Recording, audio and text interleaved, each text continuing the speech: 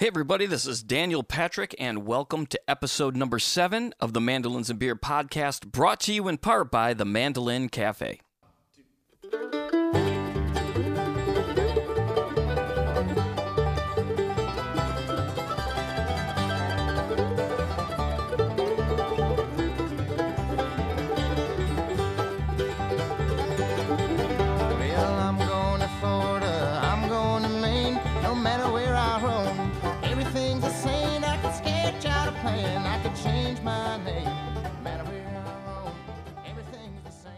Hey everybody, and welcome to episode number 7 of the Mandolins and Beer podcast.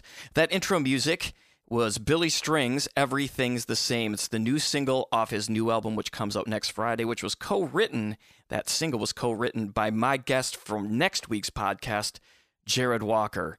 The album comes out next Friday, and we recorded the podcast to coincide with the release, so next week's podcast will feature Jared Walker. That guy's a killer player. He's great. It was a cool conversation.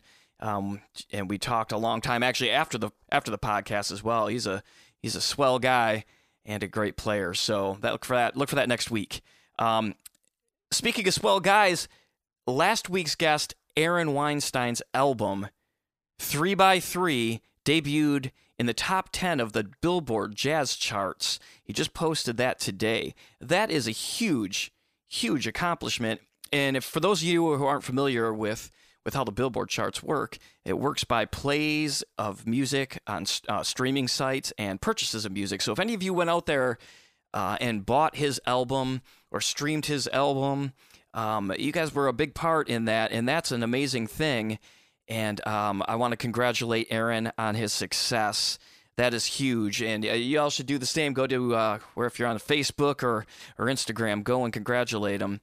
That's again, it's remarkable, especially in these times of music, which are tough for artists. You know, a lot of them get their money from touring and a little bit less from album sales each year. It gets down lower and lower, and so to be able to hit a chart like that is huge. And I'm sure this Billy Strings album actually is probably going to do the same sort of thing in the bluegrass charts as well, which is really exciting. Also, really exciting too, friend of mine, Gina Furtado, killer banjo player. She's got an album also coming out next Friday. I would hope you get a chance to check it out. Gina's awesome. She played banjo on some tracks that I recorded that'll be coming out in the future.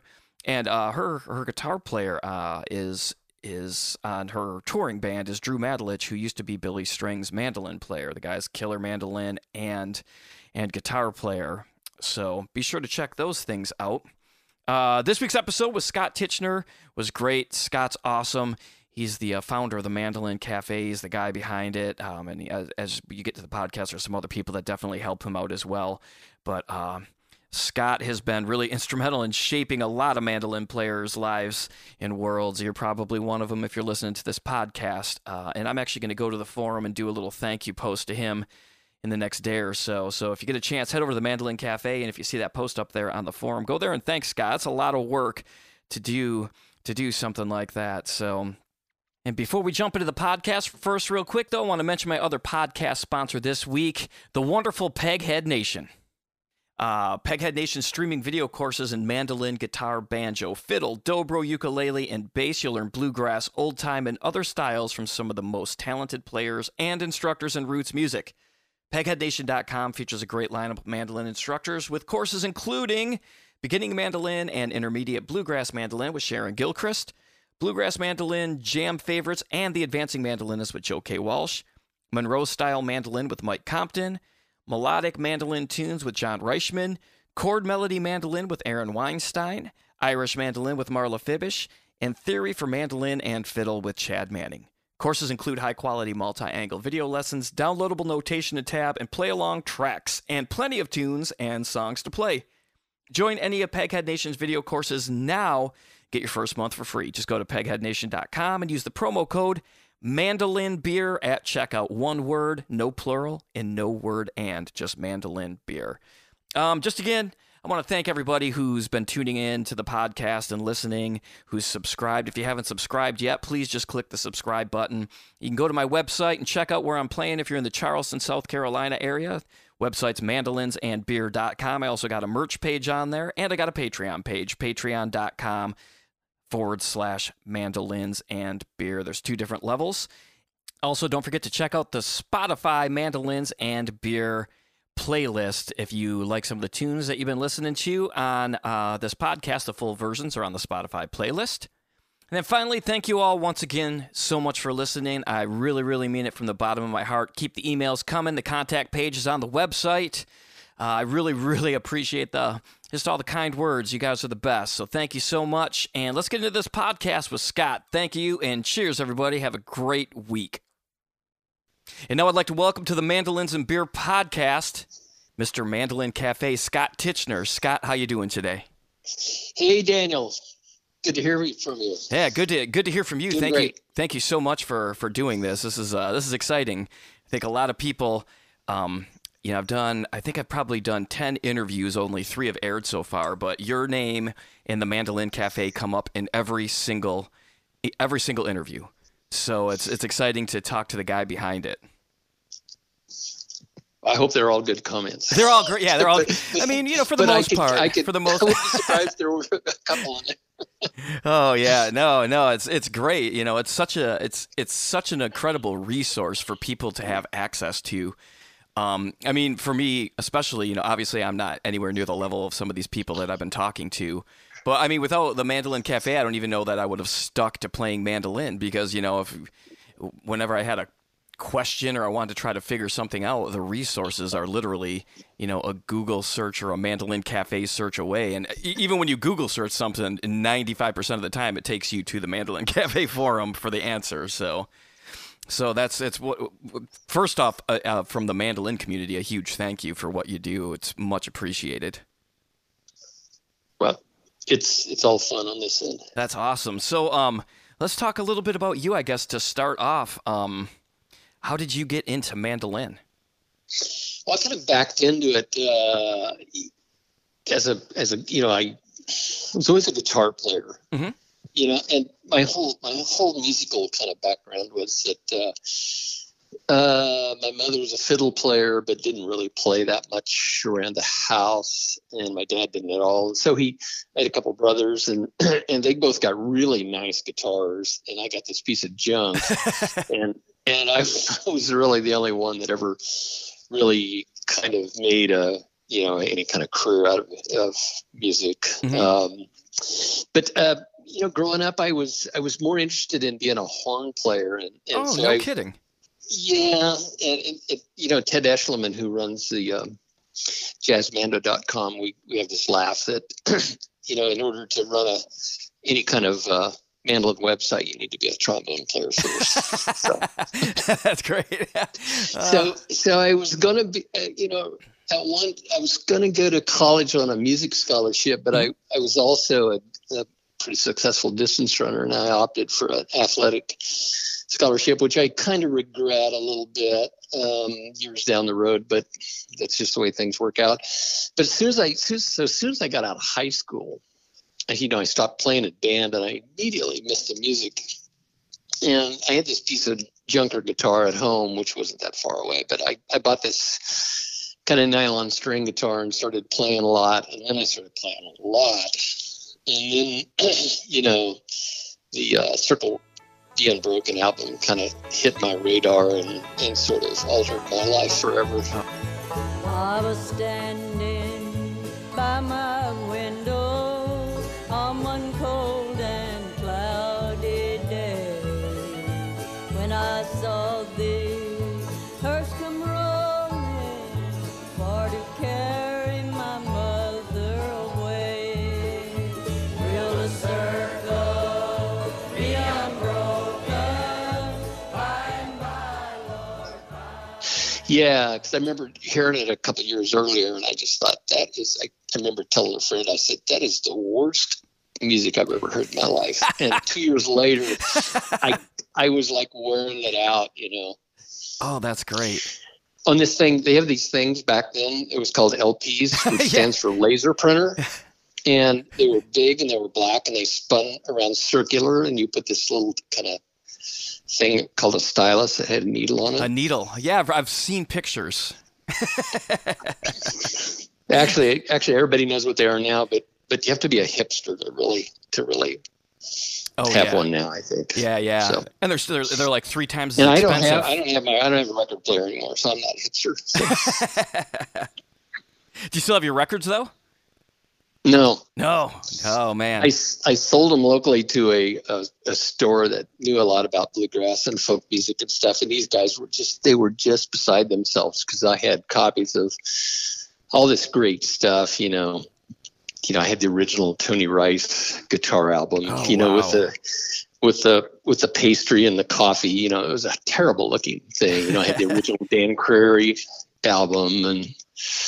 Old Doc Watson stuff and early Stanley Brothers and the early Del McCoury and stuff like that. Wow, how long ago did you sell it? Oh gosh, it's probably been 20 years. Oh wow, so a long time ago. Yeah. Wow. Yeah. So the Nitty Gritty Dirt Band got you in there, and were you like you were playing trombone? Were you like a jazz guy then before that? Well. All the stuff in high school, it was kind of like a band, marching band and then symphonic band kind of stuff. Mm-hmm. But so once I got that, once I started playing a lot of guitar, early before that, I was doing lots of finger picking stuff. So I was playing, like Stefan Grossman stuff. I was really into that. Yeah. Anything that I could get. And then, once the flat picking stuff kind of hit me in the side of the head, I never recovered from that. Yeah, it's so good. Anyway, so I never finished the story. But so I started playing just a lot in college. And so right after I got out of college, I moved to Kansas City. Mm-hmm. And I had this not brand new, I had a new Martin guitar, a 4070 18, which I still have. Oh, wow. Nice. And yeah, God, I love that guitar. Still love it. And I was looking for a bluegrass band to play with, and everybody had a guitar player, of course. Mm-hmm. And there was this one band that said, "We need a mandolin player for the summer for festivals. Do you know how to play mandolin?" I said, "No, don't know how to play." And so the fiddle player loaned me this 1970, I think it was a 71 or 72 Gibson F. Oh, wow. Which was the worst mandolin I have ever played in my life. It was such a piece of junk. And that's not a diss on Gibson. No. I'm not one of those guys. Yeah, no. People probably think I am just because there's a lot of news about Gibson of late. Yeah, you don't. But it's not your fault. Well, so anyway, I went home and I practiced for about a week, and I came back and, I successfully played, the G and D chop chords. They said, "Okay, you're hired."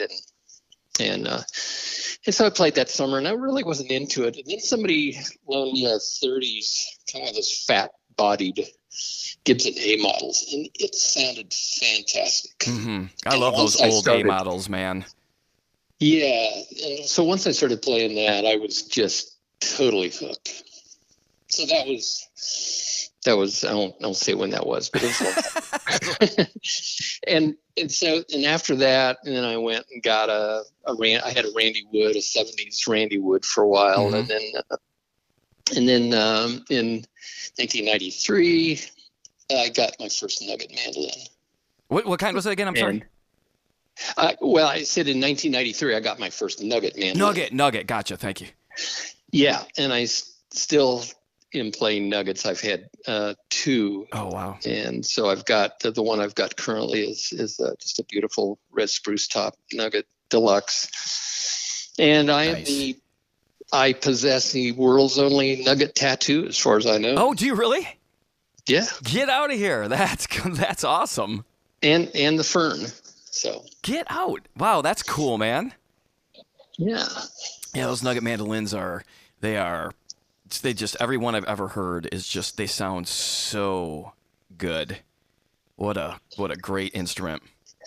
Well, I've never been one of those guys that says, to me, the best mandolin in the world is what the owner thinks it is. So I 100% agree with that statement. It's great to hear you say that. Well, the thing is, 99% of the people that play mandolin play for the enjoyment. Right. And why not get the thing that you love? And if it's $200 and you love it, it's no better or no worse than the guy that spends 20,000 or 150. If you get a lure or something. Yeah, exactly. So, and I love a lot of high end mandolins. I love Steve Gilchrist's work, and I love Lynn Dudenbostel's work. And God, there's so many good builders right now. It's sickening. Yeah, it's wild. And there's guys that are just not on the radar that are great. Yeah, you can go to some festivals and play some incredible instruments by some names you might not even know. And even the lower end mandolins now are starting to become of better quality than they've ever been, I think. Right, and some of the folks that are building a lot of mandolins that Eastman and Kentucky, those are really nice mandolins for the price. Absolutely. That same work 10, 15 years ago, it's hard for me to love that, but now they've got it going. I just think Eastman is killing it, and I think the guys at Kentucky are doing a fantastic job. And I agree. There are others, but those two kind of stick out in my mind. Yeah, for sure. And, I think they seem to be the ones, with technology has gotten so much better, but they seem to be the ones that also respond to feedback, whenever I hear people talking about those instruments, Eastman and Kentucky, it seems like each time they come out with a new model or upgrade a model, it's significant improvement over the one before it. So you started, 93, so when did you start the Mandolin Cafe? Was that in 95? 95, yeah. Wow. So what did the internet look like in 1995? Because I'm trying to think, was this even pre-AOL discs in the mail every day? Yeah. And people like to point out, you can still go out and look at early versions of that. If I could have one wish on the internet, it would be that I think it's called the Time Machine. Yes. would just lose all of its data. So, so part of the reason I called it Mandolin Cafe back then was that websites looked like restaurant menus back then in a way, so you'd have this kind of list, and, there was a certain similarity in that. I don't know. I guess it was just a clever name. There wasn't anything magical. I didn't have a focus group or anything. Right.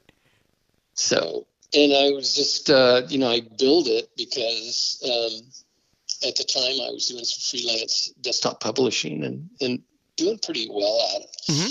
Somebody said, I was Mass Street Music, which is a really great store that's about half a mile from me. And they said, would you build us our first website? And I said, I didn't know how to charge for it. And so I said, let me build something for myself first and, see what's involved. So I went to the Macworld in Boston. I think this was in 94. And they had, it was October. Maybe it was early 95. And they had one book at the entire conference. This is like 80,000 computer users at the Macworld in Boston. Uh-huh. They only had one book on how to build a website. Get out of here. So I bought it and I brought it home and I read it twice, and I opened up Notepad or simple text on my Macintosh and started coding away, and that was the start of it. Wow. So was that your background? Is that what you went to school for? Was computer stuff, or was it? No, I was a business education teacher at high school. So I taught this course that they don't have any longer. It's called typing. and I taught business law, and I taught general business, which was the course from hell that they gave the young teachers.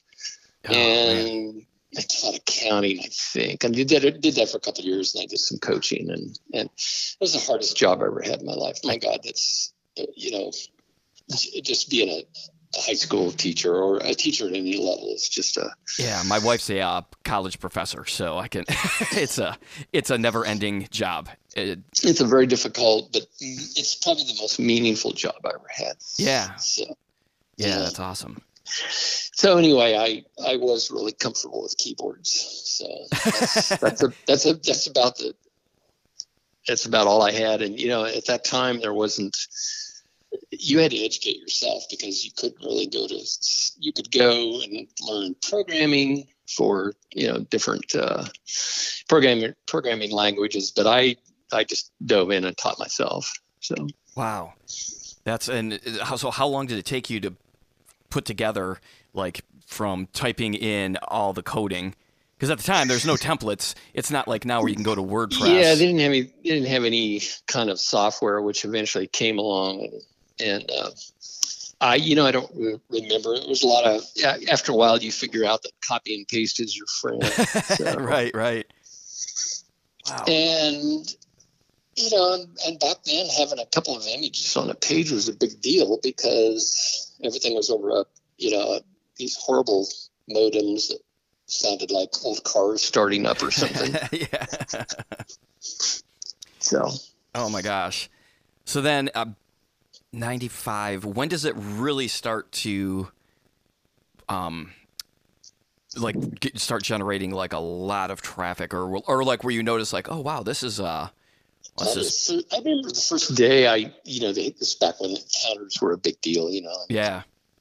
I was watching it. There was like 150 people came, and I was just like amazed. I thought, sure. Wow, there's 100 people on the internet that like mandolins or are interested enough. Right. So yeah. So no, it took off pretty early. I remember one kind of funny incident. So this was like about 97, and forums didn't really exist widely then. And so I was kind of just, experimenting, and I thought, oh, this is kind of interesting, kind of a discussion thing. And so I set this forum up, and I didn't look at it and I came back like a few days later, and there was like 1,000 posts, and I was just like, oh my God, wow. What is this? And I thought, or it was some crazy number like that. Yeah. I had it all set up wrong, so people were taking out multiple accounts, and oh man, it was ugly. Oh man. So. Yeah, I can't imagine. But it started making, I kind of immediately kind of thought, I think I'd kind of like to do this, for a living someday. Yeah. I mean, it took me a while, but so I started making money at it after about 2 years, and everybody was they were really tough on me. It's like $50 a month. Are you out of your mind? I'm not gonna pay that. So I got by that. But it was about 10 years ago. So I had gone through the corporate world and paid my dues, and I worked for a couple of universities doing web development for them, and so when I finally walked out the door from my last one, that was the end of my commuting days and everything, and I haven't looked back. And, that's awesome. And I won't. Yeah. So I love what I do. So yeah, and it's tough. It's tough to make those decisions, and but again, and now you're doing something that you love, and still tons of work, I'm sure. It was scary as hell to walk away from that security of, the paycheck and everything. Mm-hmm. But man, how much is your sanity worth? And right. I know a lot of people that work. I was just listening to your interview with Jenny Lynn, which was fantastic, by the way. Oh, thanks so much. She was awesome. And I could hear the misery in her voice talking about, working this day job. Yeah. And I just thought, girl, you did the right thing. You figured out what you wanted to do, and you went and did it. Yeah, absolutely. And I encourage people, even if you fail, you know what? You're going to fail a lot in life, mm-hmm. and it's the best lessons that you're going to learn. So yeah, failure's frightening, and looking at, I worry about it daily, but at the same time, that's how you learn and grow. You know what I mean? A lot of these lessons that you learn, like if everything was just successful that you did every time, you would never learn anything. You would, Yeah. it's just, it's part of the process. Wanting to eat is a great motivational tool. Yeah. Yeah, that's for sure. I'll show you. So let's jump back to so after the Nitty Gritty Dirt Band, and starting to play mandolin, what are some of the things that you just started diving into that for you, were like, just blew your mind and really drove you to work at it? Well, so you have to remember this is pre-internet, so a lot of people, the people you're interviewing, don't know that time. So I remember playing with one of my early bluegrass bands, and we were touring a lot. I would go to every record store looking for Homer Jethro's "Playing It Straight" and "Ain't Necessarily Square," the two jazz albums.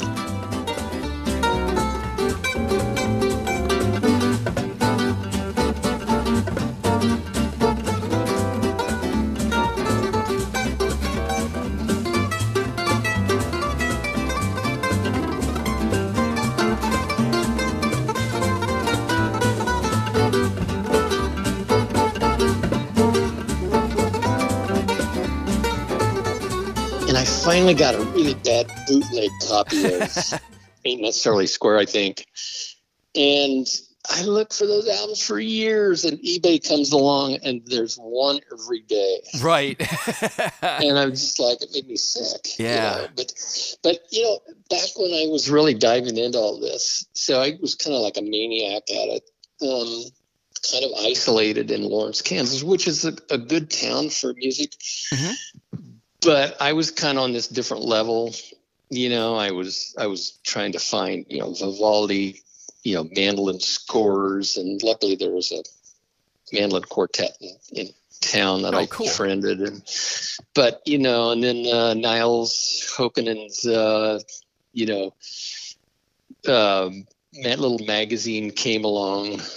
There was David Grisman's Mandolin World News. I was just like all over that stuff. I was original subscriber to all of these magazines, and I was just eating everything up that I could, to get on the subject. And I was trying to learn Charlie Parker, heads on mandolin, and just whatever I could sort of get into. I've kind of gone through all these different periods of playing. So that's awesome. It's just kind of, and I just kind of just never came out of that. Yeah. What do you think they're gonna? Is there any talk? Do you know of any of those guys ever digitizing any of that? I think some of that stuff. A lot of people would probably glean a lot of information off those old magazines and stuff now that they're no longer available. I don't. Well, Mandolin World News, as far as I know, is still being sold by Dick Spruce, I believe, in California. Niles, why is the name of that magazine eluding me at the moment? It was just great. It was this kind of eclectic, just crazy thing. Yeah. It was just like, and it was what I wanted. I mean, I love bluegrass, but there's more to the mandolin than bluegrass. Absolutely. And I just feel now with Instagram, we're really starting to see, I'm seeing guys in India, playing all kinds of crazy stuff. And at the same time, guys from there playing, traditional American music. I'm seeing lots of people in South America and Central America, which I knew those instruments were down there and they were getting played. Right. But now you're starting to see these people, and there's all these great jazz players, Celtic, classical. Just there's no limit to the instrument, which is one reason I really like it. Yeah, same here. Is the mandolin somewhat sonically limited compared to a guitar or piano? Yeah. Right. But that's part of the fun of it. Yeah. Yeah. Well, yeah. And just the way to get inventive. I mean, look at a guy like Aaron Weinstein and his chord melody stuff. Like, yeah. Wow. It's like our Evan Marshall, or there's just so many guys that are just so out there. But anyway, getting back to that, digitizing that, I don't see that happening. I think the Mandolin magazine, if I could get Jenny to ever return my emails, I would. It could happen. I think hers is in digital, but none of the stuff was cut and paste. Okay, yeah, true. I loved his books too, man. I used to get his books when I first started playing at Elderly. And they're the old, like the spiral bound, and that little chord book that he did a long time ago used to fit in the case. It was about like 4 inches by 2.5 or something. Yeah, that remains the greatest mandolin chord book to me ever written, because it did.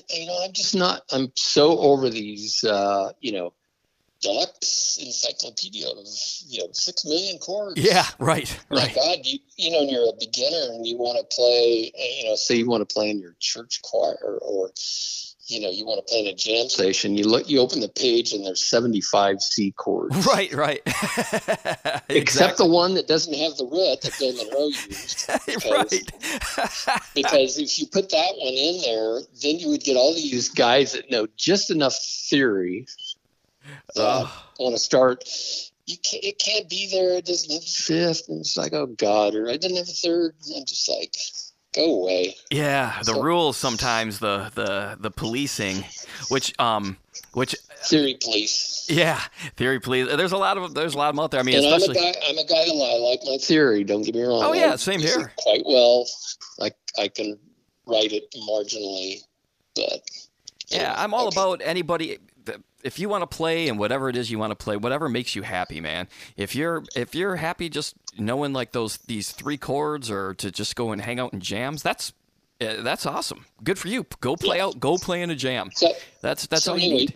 Just to wrap up that, because I like to tell stories, so I start wandering around. But as far as digitizing a lot of stuff, I don't think it's just going to happen. Oh, another one, Mandolin Quarterly, which Norman Levine put out for years. That's right. Actually, quite a bit of really obscure, interesting information. Terry Pender was the editor of that for a while, and I think Neil Glad might have been. I don't even know if people know who these people are. Neil Glad's I think he's an archivist in Washington, D.C. at the Smithsonian, I think. Wow. Terry Pender is, I think he's just now retired from, I want to say Columbia University. He's a professor of some kind of music. But anyway, these people they were all involved in that, and that's another magazine that's just kind of disappeared. Yeah. So, and you must have seen some pretty crazy trends in the mandolin world between, I mean, especially with the cafe from like '95 to now. Are there certain things that you recall thinking like, wow, I can't believe this is, out there? Well, there's. Yes, so much change. So much has changed. Yeah. I think most of it forget. I'm not a big fan of social media, just because, and not because of the good it does. There's just a lot of inherent problems with it. Sure. But, so some things that have changed, and because I think about this quite a bit. Yeah. In 1985, it was just starting. There were some. See, I challenged people. I said, okay, name a dozen mandolin builders right now. Okay, easy. Okay, now go back 10 years and name another dozen that were building 10 years ago. It's pretty easy. Now go back 20 years. Yeah. Ooh. Go back 30 years. I'm done. Wow. Now there's... I've got a database over 800, and I probably don't have half of them. I wouldn't be surprised if there's a couple thousand builders building instruments. Sure. So, we're kind of in the midst of that building renaissance. It may be over the hill a little bit. I don't know. I can't really tell. But one of the most exciting things to me is how many women are just killing it on mandolin right these days. Oh, for sure. 25 years ago, I used to hang out with a phenomenal player, Don Watson, who was she was an instructor at South Plains College. It has the bluegrass program. She was a phenomenal player. But to name 3 other players at that time that had those kind of chops, I couldn't really do it. But now, you got Katerina Lichtenberg, you got Jenny Lynn, Sierra Hall, Lauren Price, Ashley Broder, Elisa Meyer, Marla Feibisch, Sharon Gilchrist, Sarah Juros, who's kind of a multi-instrumentalist, but is also a phenomenal mandolin player. Yeah, incredible. Eva Holbrook. I don't even know if you know. No, I do. Yep, absolutely. And I see a bunch of kids coming up, young ladies that are just, you can just go, holy, what is going on here? Absolutely. And it's a great thing. And I think Sierra Hall is just about as good. She is, to me, is just about as exciting a mandolin player is alive today right now. I think so she's good. Not only so good, she's on the cusp of, I think there's another level of greatness that's going to come from her.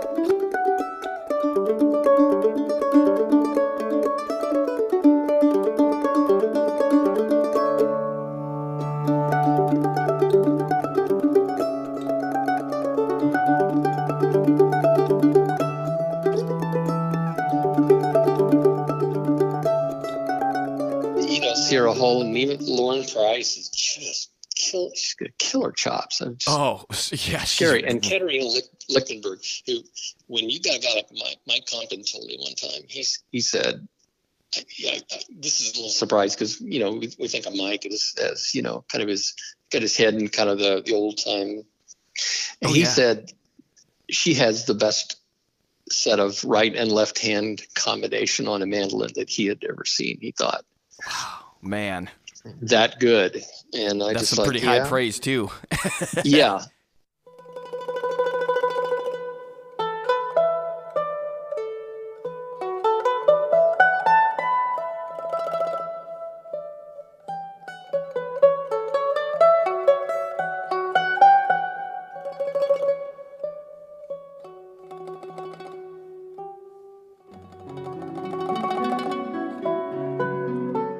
Yeah, that is. So I'm really excited about that. I'm really glad to see it. And I think I've interviewed most of those people I haven't done Eva Holbrook. She's the young girl that plays with Shell. It's apparently an acronym. I don't know what it stands for, but she is just a phenomenal player. Yeah, she is. Gosh, I'm trying to think of the first time I saw her was maybe I don't know if it was like a link to through Weber or something like that, but just phenomenal. And she posts some killer stuff on Instagram as well. Yeah. I reshared one of her videos, and it's routinely kind of up there with the top rated mandolin. What's kind of currently the hottest being viewed. So yeah, that's awesome. Yeah, so there's probably a bunch of other stuff, and I'll probably think of it later. But just the number of fine builders and the sharing of information, and not just on my site. There's frets.com where a lot of builders hang out. Oh, sure. Incredible, good information. And I know a lot of the older guys that have been doing a lot. Steve Gilchrist will talk mandolins with anybody, and I know Mike Kimnitzer will. Mm-hmm. And there's a number of guys that they're really pushing the boundaries of looking for different solutions. There will always be the guy that wants to build a lower copy or to use that as their inspiration or something similar. And there will always be a market for that, in my mind. Mm-hmm. But there's also a lot of guys that are really kind of pushing different styles and shapes and experimenting. That's kind of an area. People email me thinking I know a lot about building. I don't. I am power tool challenged. Yeah, same here. In my house, I'm the cook. I'm the dishwasher. My wife is the one that runs the drill and hammer and screwdriver and power saw and all that. Yeah. So. That's awesome. Is there anything that ever came out that you were like, this is the, I mean, that's like come and gone, but that was like maybe just like the craziest thing you can think of that was like, I can't believe anybody invented this, and I guess I can't even think of anything to compare it to. But I think that already happened. It was the lump scroll from Gibson in the 60s, which I know I have at least one guy on my, so I have to, I will certainly hurt somebody's feelings, but that lump scroll thing, it's the Edsel of mandolins. I'm sorry. Hey, man. Oh, that's hilarious. But if you like it, right, I'm all for you. Yeah, that's it. That's what it all goes. That's what it goes back to. I like people that have, the thing if it makes them happy, that makes me happy. Yeah. So. Yeah, that's awesome. So you recorded an album in '91. You were saying before we started recording. Is that out there anywhere? Is that No? Because I did search on Spotify, and I did find though a track that you did on the was it a Baldessari kind of like a tribute album maybe? Yeah. When Butch, I think that was after Butch passed away. They. Somebody sent me a note, and said, would you contribute a song to that? And I said, there's only one song I would play, and that was, it was called A Place in the Heart.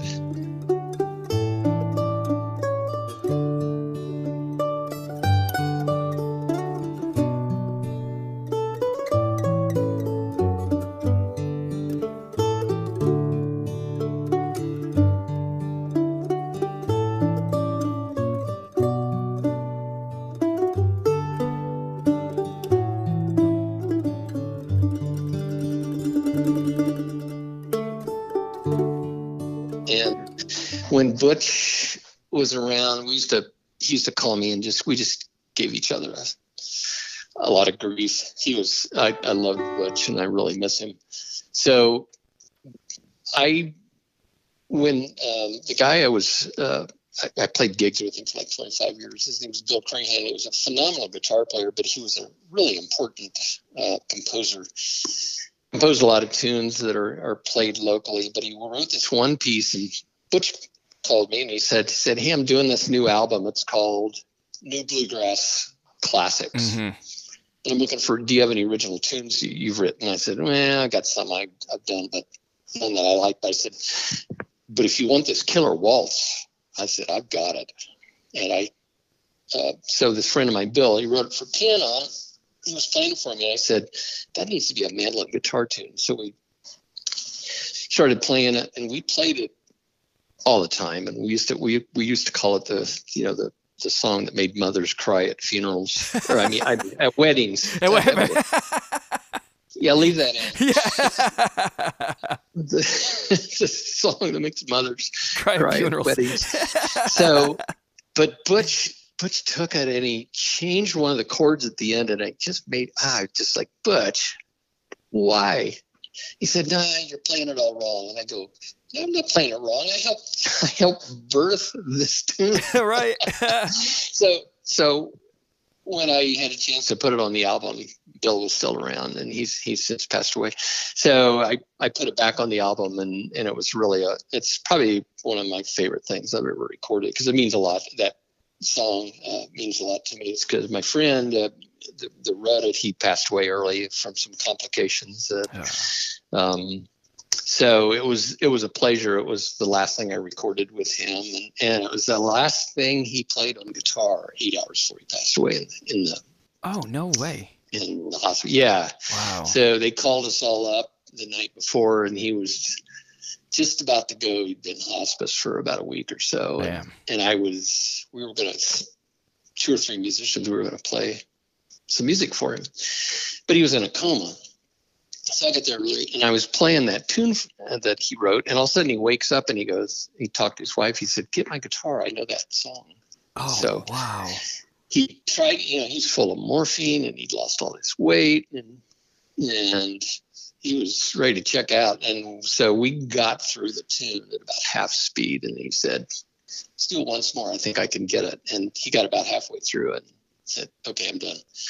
And that was last song he played, and that was the last time I played it one more time in public. That was it. But anyway, so that's a long story. That's a beautiful story, man. Oh my gosh. You're like kind of teary-eyed over here. Holy cow, that's amazing, man. So it made, there's this group down at Winfield, Walnut Valley, called the Carp Camp that's kind of well known around the country. And so that tune made that one year, it was the tune that everybody played all week long. So everybody's always come up, hey, play that song with me. And I'm just like, no, I'm done playing that song. That song is, they don't get it. Yeah, that song is retired, man. But anyway, if you go out looking for me playing, I'm just not somebody who wants to make albums or, take selfies of myself playing. Sure. I love playing. I do a lot of gigs. I love playing with the guys I play with. I don't care who I'm playing for. I've got a gig at the farmer's market tomorrow. I love that gig. That's awesome. But if somebody puts, somebody's lining up chairs to stand and, sit in front of you, that's kind of, I'd rather play in a noisy bar. There's some great YouTube clips of you out there. There's, this morning I was watching, it was you and a gentleman with a real beat up guitar. And by beat up, I mean old. Looks like maybe an old Martin. That's probably Bill. Yeah. Yeah. He kind of looks like an old guy with a kind of balding, a big beard. Yeah. Great stuff, though, man. He was a fantastic guitar player. Yeah, that's awesome, man. I would definitely recommend people search that out on YouTube because a fantastic guitar player, but you guys playing together is really beautiful sounding. Yeah, losing somebody like that, it makes you want to reconsider everybody you're playing with. Sure. Because when that guy died, a lot of my music that I'd been playing forever died. Like, we had this really bizarre, I went through this big long thing doing Bach, the Bach French suites in E. Oh, wow. And we learned almost all of them. And when he died, that music kind of disappeared. I finally found an electric bass player that could read that stuff, and so I started playing it with him for a while. But if you play with somebody a long time and they pass on, and not everybody can play somebody else's music. So yeah, that's for sure. Yeah. Anyway, man. Thank you for sharing. Thank you for sharing that. Yeah. Wow, that's great. Are we going to talk about beer yet? We are going to talk about beer. Before we get to that, though, I do want to.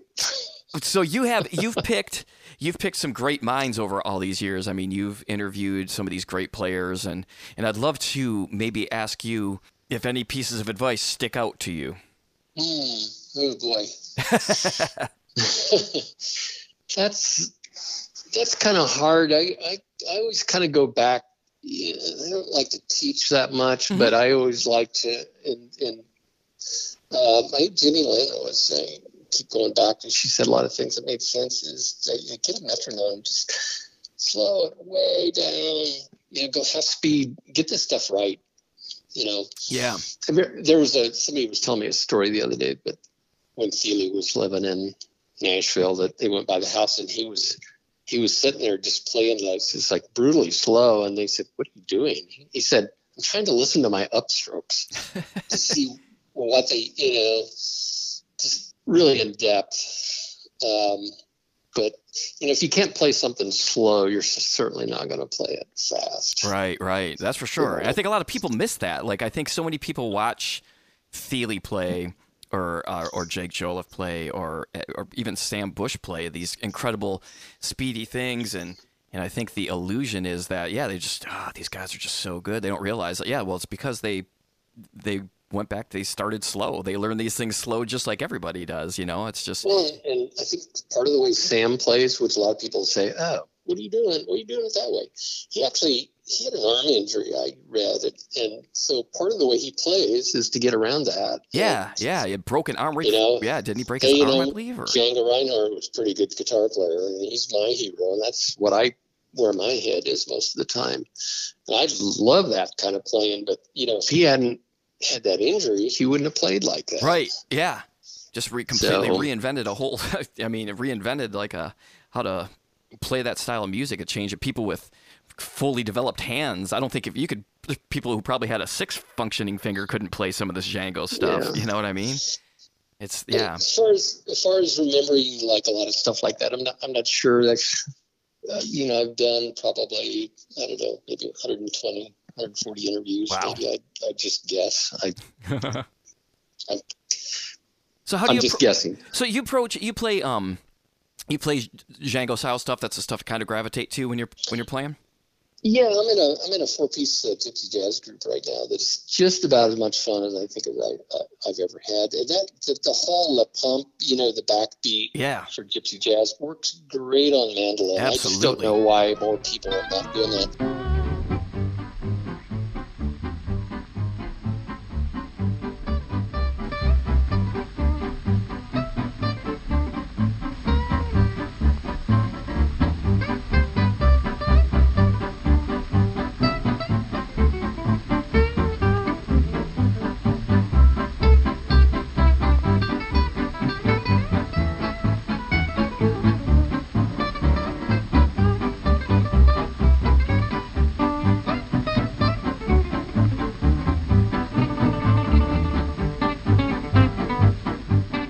With the lead stuff, I remember when John McGann was around, because gypsy jazz players, it's almost always downstrokes. Right. You want to talk about Bill Monroe? Yeah. I have to make a confession that it's going to make a lot of people mad. I was never really taken. I really appreciate what Monroe did. Sure. But I don't have any desire to sound like that. Yeah. But I love people that play that way. Absolutely. I just don't want to play that way. But the whole gypsy jazz thing got me really rethinking all that downstroke stuff. So some of that is starting to creep into some of my bluegrass playing. And when you see somebody like Lauren Price who can just play the dickens out of it.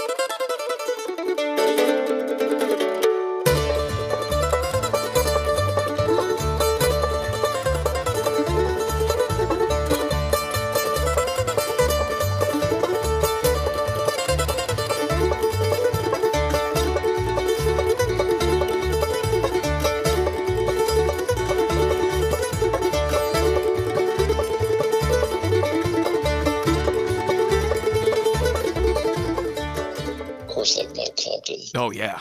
It's both amazing. Of them. It's just like it is. And to me, it's so.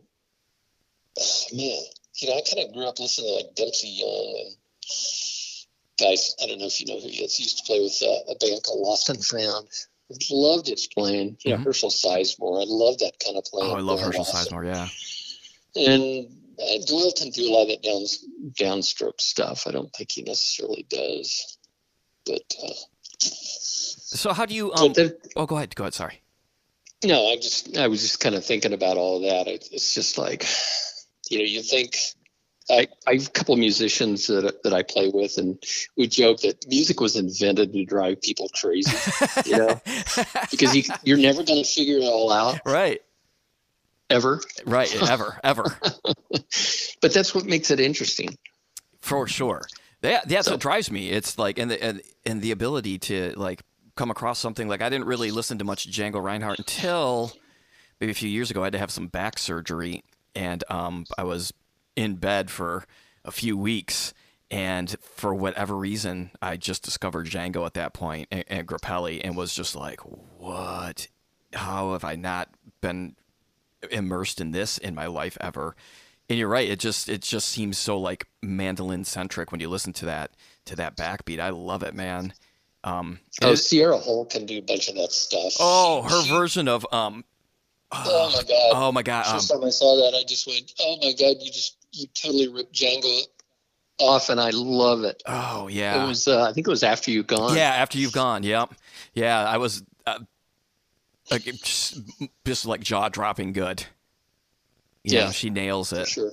When you approach learning a song for that gypsy jazz combo, how do you go about, like, especially for like soloing over some of those? Do you have like a way you use? Because there's a lot of cool chord changes in some of that gypsy jazz stuff that's a little bit outside of like a 1-4-5 situation.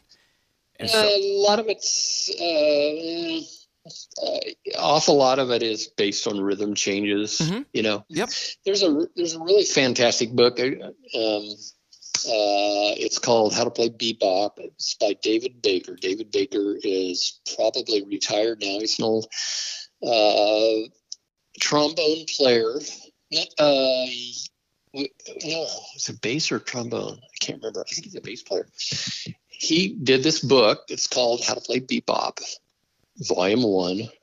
And there's some killer exercises. So there are perpetual motion exercises. Mm-hmm. There's two of them that I do that basically teach you how to play the jazz scales over 2-5-1. Oh, cool, man. And those are priceless. And so it's a lot of chromatic, backward chromatic, and then you're connecting to the next chord with a diminished, pattern. Wow, yeah.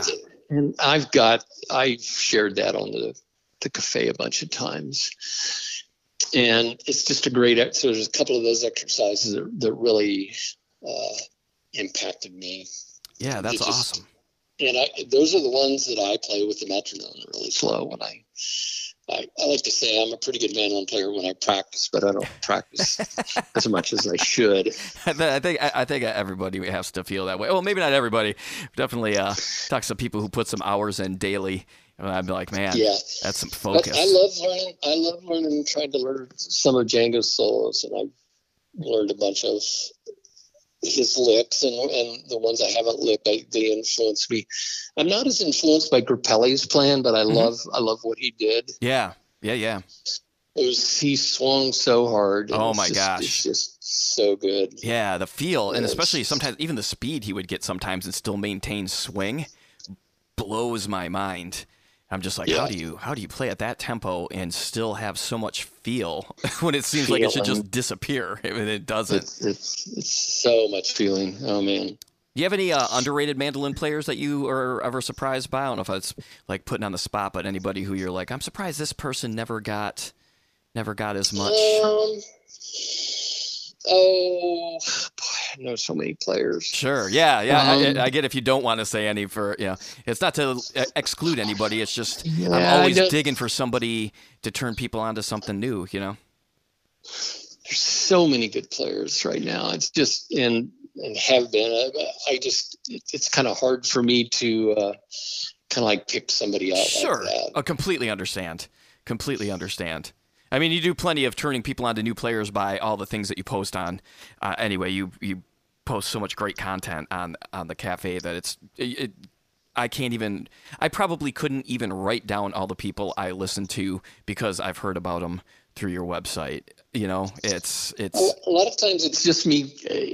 Something sets me off, like Ashley Broder, who I knew. I heard her playing, and I knew who she was, and I kind of knew.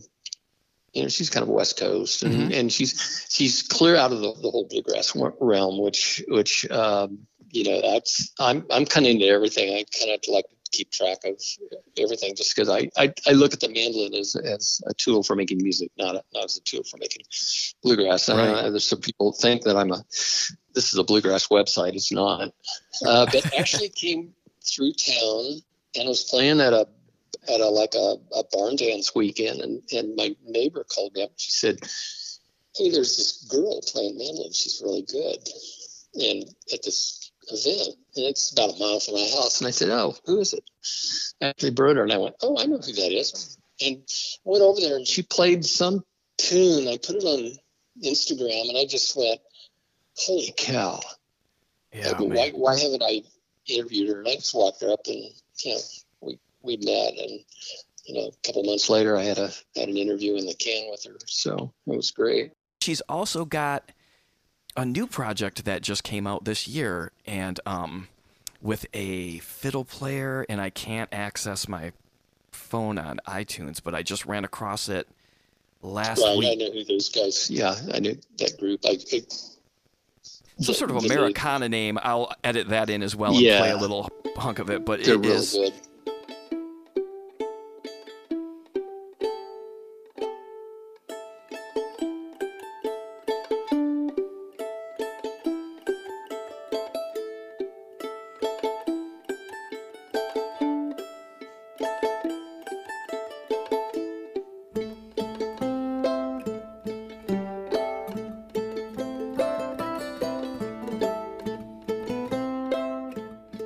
So now let's get to the beer. Let's talk about beer. Oh, okay. So, Okay. yeah, do you have a favorite beer that you like? Or a style? Well, I keep coming back to the beer. I call it the greatest beer that was ever brewed. Oh. see, I've got the best mandolin.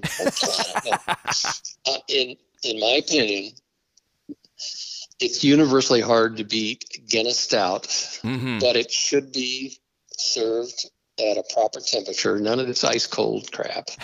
It should be consumed on the west coast of Ireland and in a small pub. And those boys will take their sweet time pouring it. They don't care if there's 10 people waiting. If it takes 5 minutes to pour it right, they will do it. Yes. And it is the best thing ever. I just spent the entire month of June in Ireland and would agree with you 100% and how good the Guinness is in Ireland.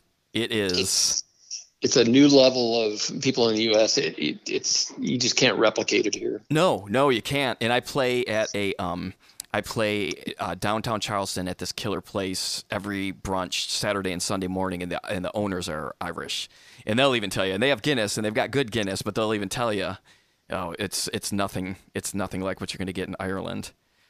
And then when I was there, somebody introduced me to Smittix, which is like a red ale with a Guinness head. So they fill up the Smittix and then they top it with Guinness. Oh man. I'm glad we walked a lot in Ireland because I would have gained about 15 pounds in all the beer that I drank when I was over there. It was so good. Well, and I also live in a college town, which is probably like most college towns in the U.S. is we have a growing microbrewery explosion underway. Yeah. But we've had one brewery that predated all of them by about 20 years, and it's called Free State Brewery. Free State? Free State, yeah. Well, that term denotes where I am. There is kind of the division line between the abolitionists and the pro-slavery forces. And so if you go about 5 blocks west of me, you're in the Free State, and this side is the abolitionist side. So no kidding. That's wild, man. Lots of history. So coming through the town, there's a whole underground railway stops and wow, it's an interesting old town, and there was some prominent stuff from the Civil War happened here. And if you live here, you understand why the University of Kansas hates everybody at the University of Missouri and vice versa.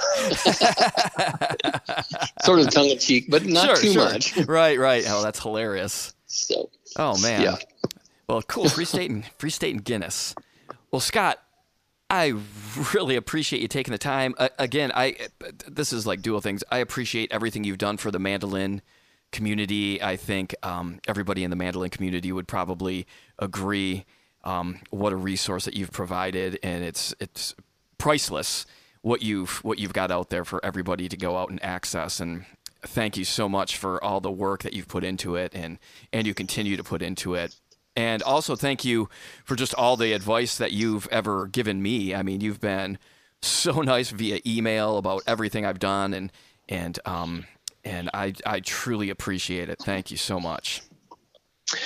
And I appreciate what you're doing. I like to say I'm just the bus driver of this thing. So most of the good that's happening is from the people that come through. They're posting on the classifieds and the forum and right offering up content. And I've got some great people. I should mention Ted Eschleman, who from Jazz Band, who's kind of our chief moderator, and Jamie Stanek and Mike Edgerton, who are both moderators on the forum. And recognize those names. Sort of good buddies. And Dan Beinborn, who is based in London and is my system administrator.